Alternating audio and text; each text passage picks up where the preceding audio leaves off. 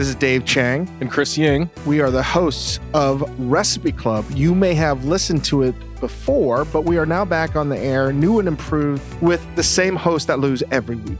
I still don't know what the rules are because they've changed as well. Chris, can you give a quick rundown? Every week, we debate the best way to cook the things you want to eat. We take a user-listener-submitted recipe, and we all cook it with our friends, Priya Krishna, Rachel Kong, Brian Ford, and John DeBerry. And then we talk about what went right and what went wrong. No, I actually really don't want to do this podcast. And they are hardly our friends. They are enemies. They are enemies. It's Dave's civil disobedience. If you want to see Dave Chang in an act of civil disobedience, tune into Recipe Club, where he will not follow the recipe. I'm contractually obligated to make this podcast. But I'm here to have a good time. So listen to Recipe Club every week on the Ringer Podcast Network. This episode of The Town is brought to you by FX's Feud, Capote versus the Swans.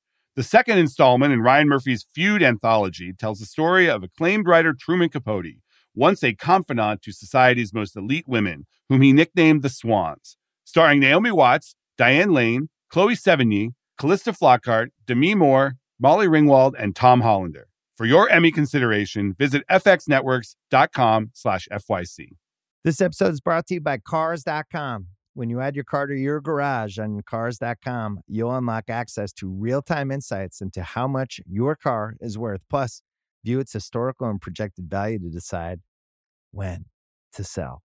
So when the time is right, you can secure an instant offer from a local dealership or sell it yourself on Cars.com. Start tracking your car's value with your garage on Cars.com. All right, it's Monday, April 4th, and it is post-Grammys. I did not go to Vegas this year. The Grammys are usually in LA or New York, and I usually go, but I did not.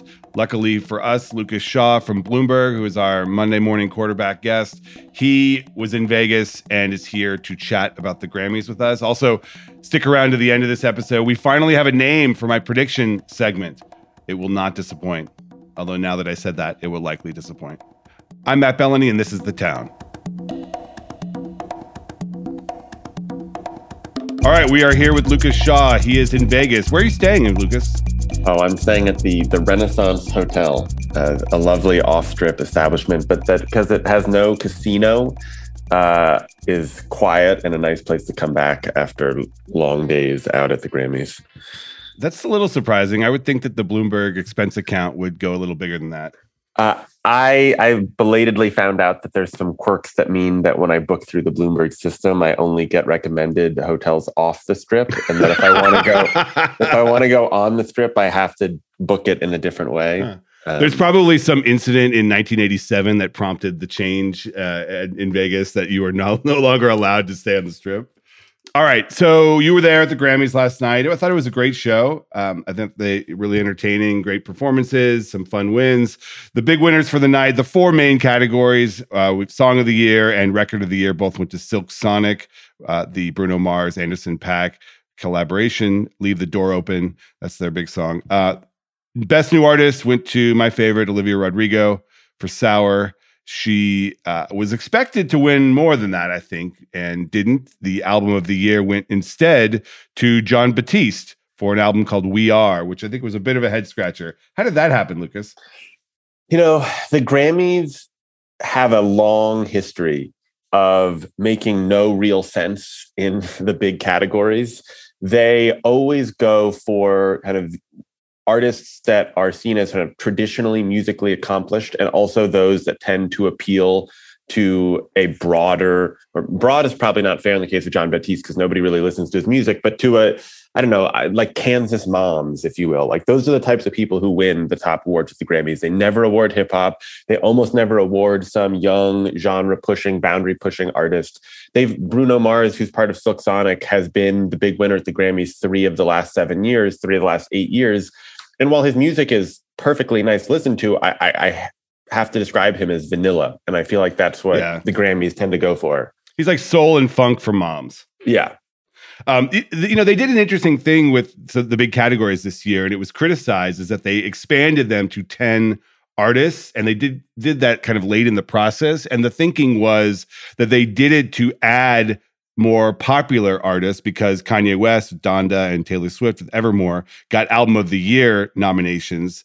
And I gotta wonder if because all of those different popular artists were added to the Album of the Year category, that opened the door for someone like John Batiste to sneak in there because all those other people canceled them out and he had his constituency.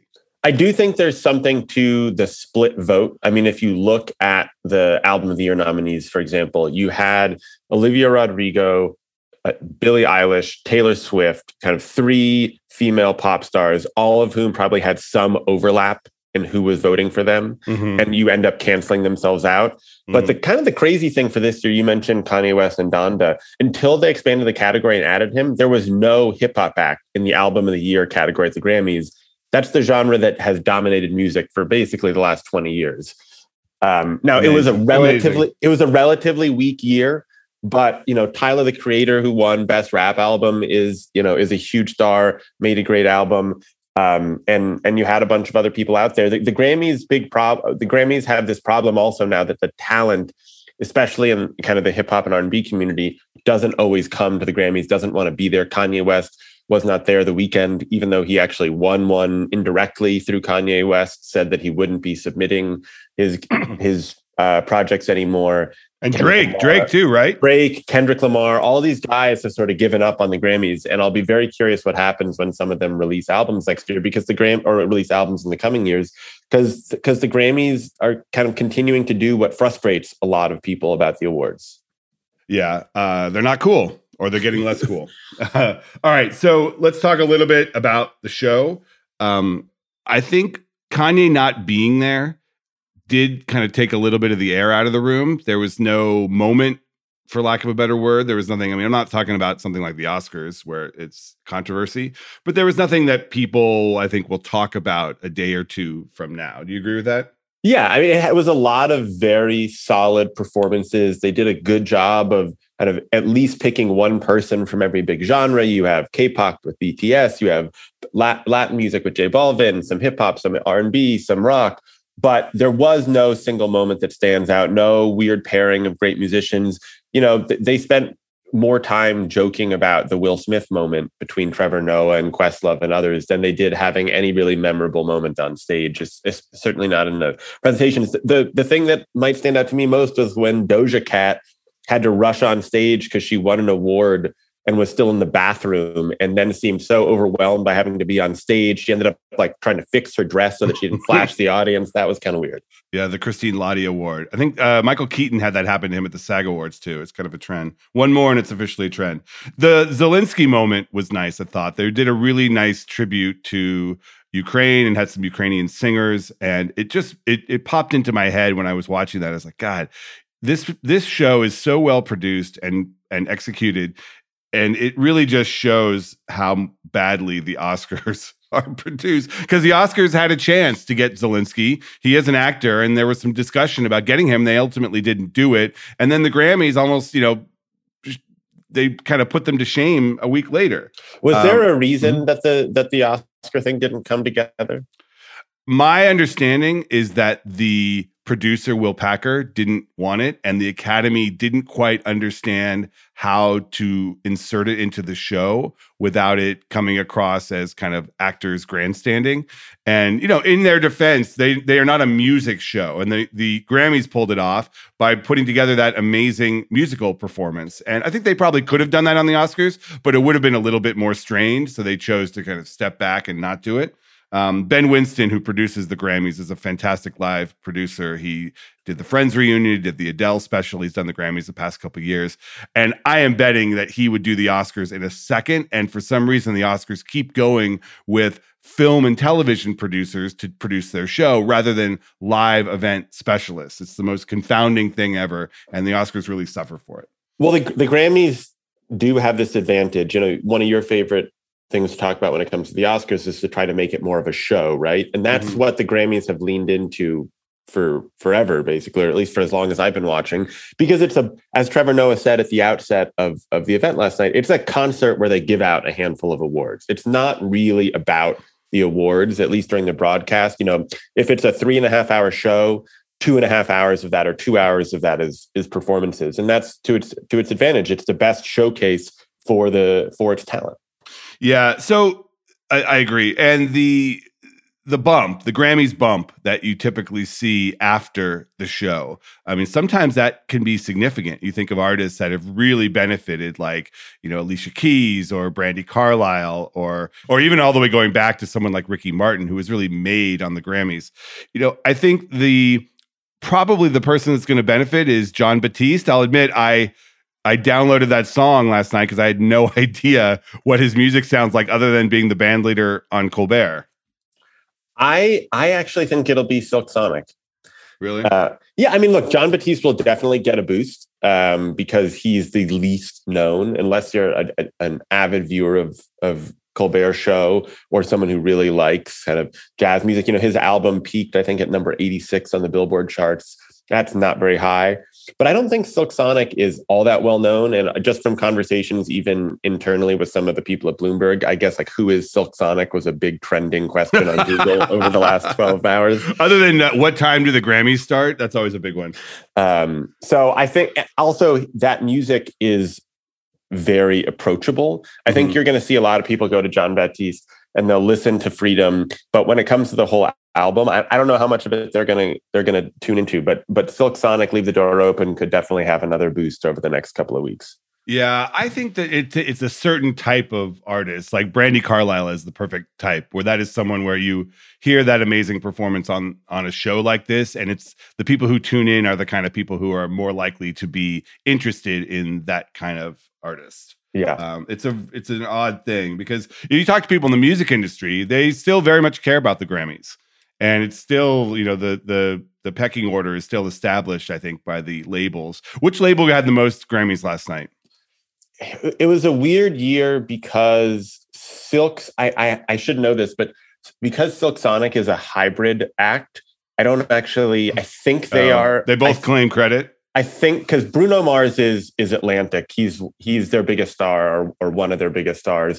I believe Anderson .Paak comes from Universal. I think that Atlantic releases Silk Sonic, but it could be a joint venture between the two of them. But Universal was widely expected to be the big winner because of Olivia Rodrigo, and it didn't happen. And it just didn't work out that way because obviously they didn't get that win.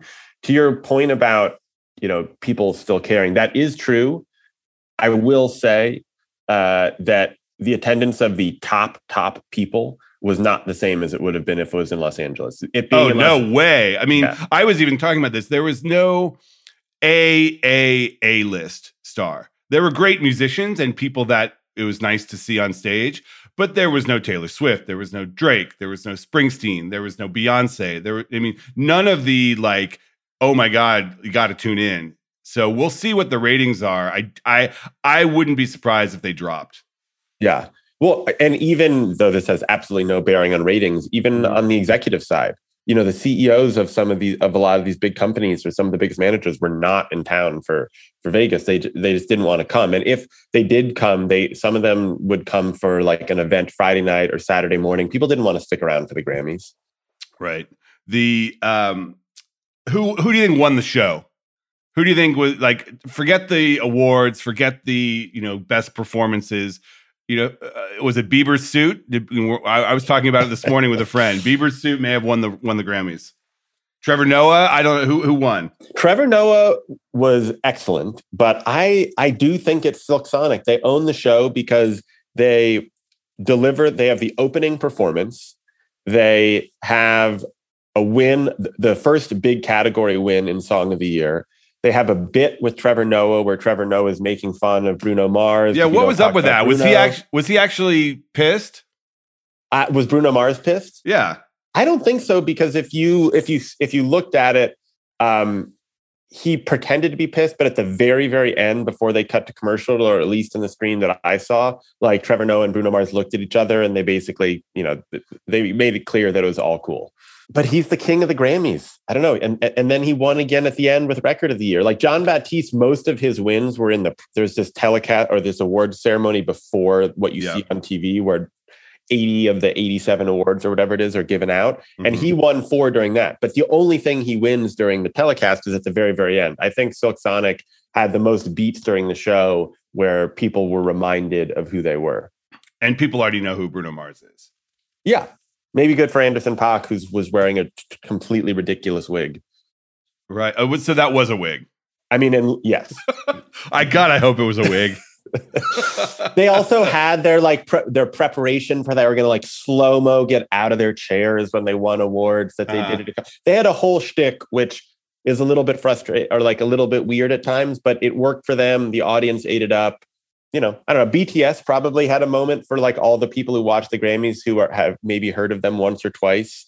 But then, I mean, BTS is this odd thing because all of these award shows invite them because they have this rabid fan base, and like, yet there's this, split because they're not really an awards type band, or is it a band, a group? They don't play instruments. So, were they even nominated last night? I think they were nominated for 1 or 2, right? Yeah, they were up for one of the pop awards that was given out during the show, and they didn't win. But the Grammys got the benefit of having their performance, and then they got to have that nice moment where one of the guys talked to Olivia Rodrigo, and people on the internet went wild. And Trevor Noah tried to talk to one of them in Korean, and it was not clear if he just completely butchered it or what happened there. But oh yeah, that's right. One of the guys started like laughing as if he had inadvertently said some swear word or something. All right, Lucas, we talked about the winners. Give us some losers. Everyone loves the loser. I don't know who to label as the loser for this, but Louis C.K. winning the Grammy for Best Comedy Album, given all that's happened, was a pretty weird moment, and probably the thing that the Grammys got dinged for the most on Twitter. I think coming out of the Oscars, which was such a mess, the Grammys sort of hit all the right political notes. We talked about Ukraine. You had a pretty diverse group of performers and winners, but giving comedy album to Louis C.K. was odd. Yeah, and they did a nice thing where they had the tour manager people come out and introduce their bands. I thought that was very cool. But yeah, why do you enough voters had to say, you know what, that Louis C.K., I'm going to endorse him and vote for him. I mean, obviously I understand why the Grammys have a comedy album, but it usually means let's just give this award to like the biggest star stand-up comedian we can find, preferably someone who hasn't won before. This is an award that Chappelle has won. I think it's an award that people like Amy Schumer have won. It's not a place for like discovering some new comedian. Right. And preferably not someone who has admitted to multiple incidents of sexually harassing women. But Olivia Rodrigo, I would say even slight loser, probably not fair because she won 3 awards. She wins Best New Artist. She has a performance that a lot of people like, but I did think it was interesting. So we were sitting backstage at the end, and when you're in the press room, a lot of the different winners come back, and every year is a little bit different because if a really big star wins, they usually don't come backstage, but the people who are genuinely excited about having won like to do the press. And they had told us at the end of the show that Olivia Rodrigo was going to come. And I waited another like 20, 30 minutes to wait and see, because I thought it might be interesting that if she had anything to say. And then at the very end, they're like, oh, she's not coming. And I have to wonder if it's because she didn't win either of those last couple awards. Huh.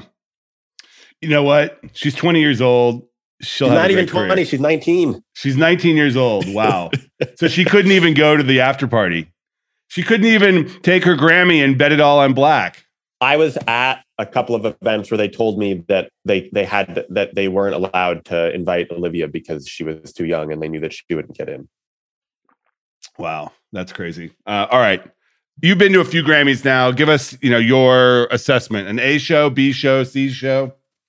I think there was this grade that used to haunt me when I was in school that was like an A-/B+ or a B+/A-. That's sort of where this was. It was a very solid show that had a little bit of everything. The performances were, for the most part, very fun. You had a Lenny Kravitz sighting, but it never... That guy does not age.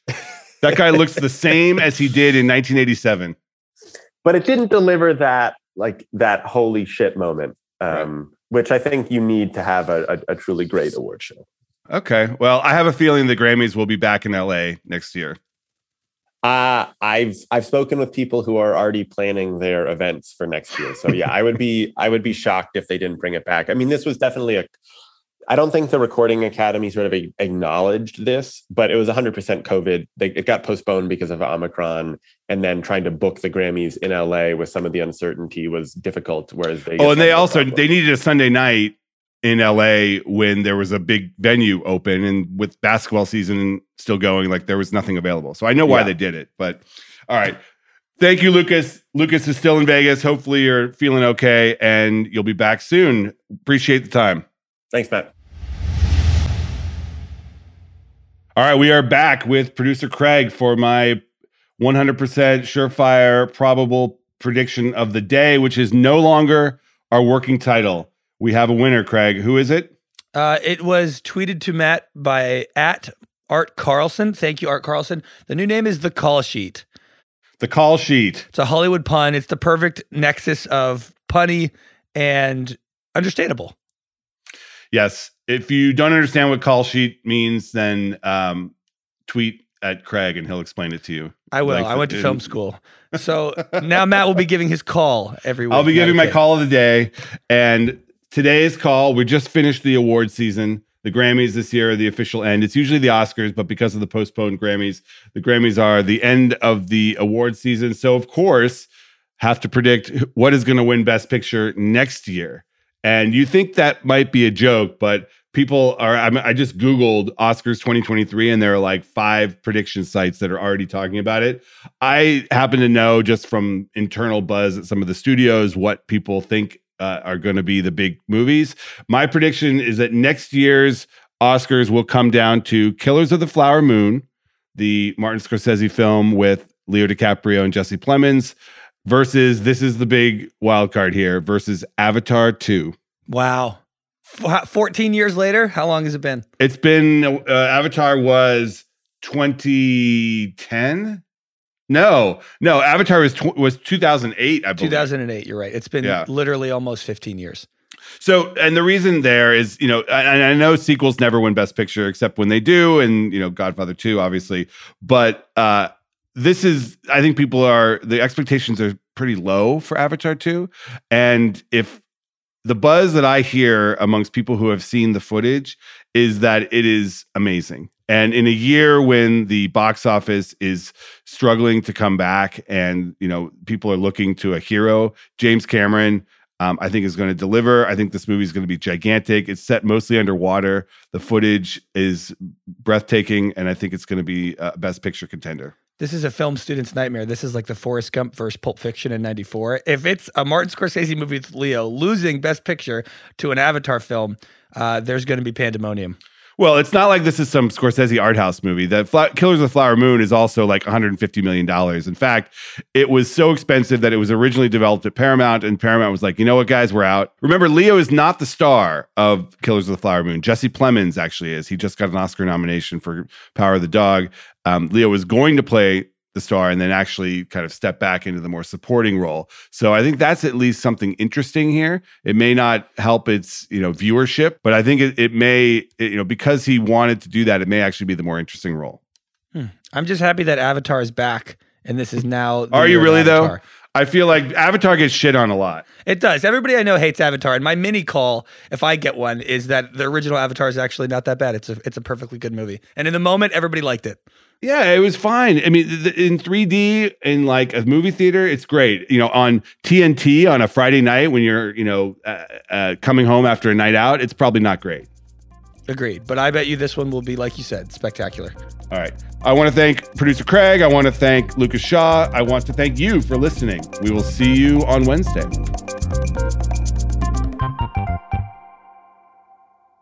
This episode is brought to you by 20th Century Studios' Kingdom of the Planet of the Apes. As a ruthless king builds his empire at the expense of the remaining human race, a young ape will fight for the future of apes and humans alike.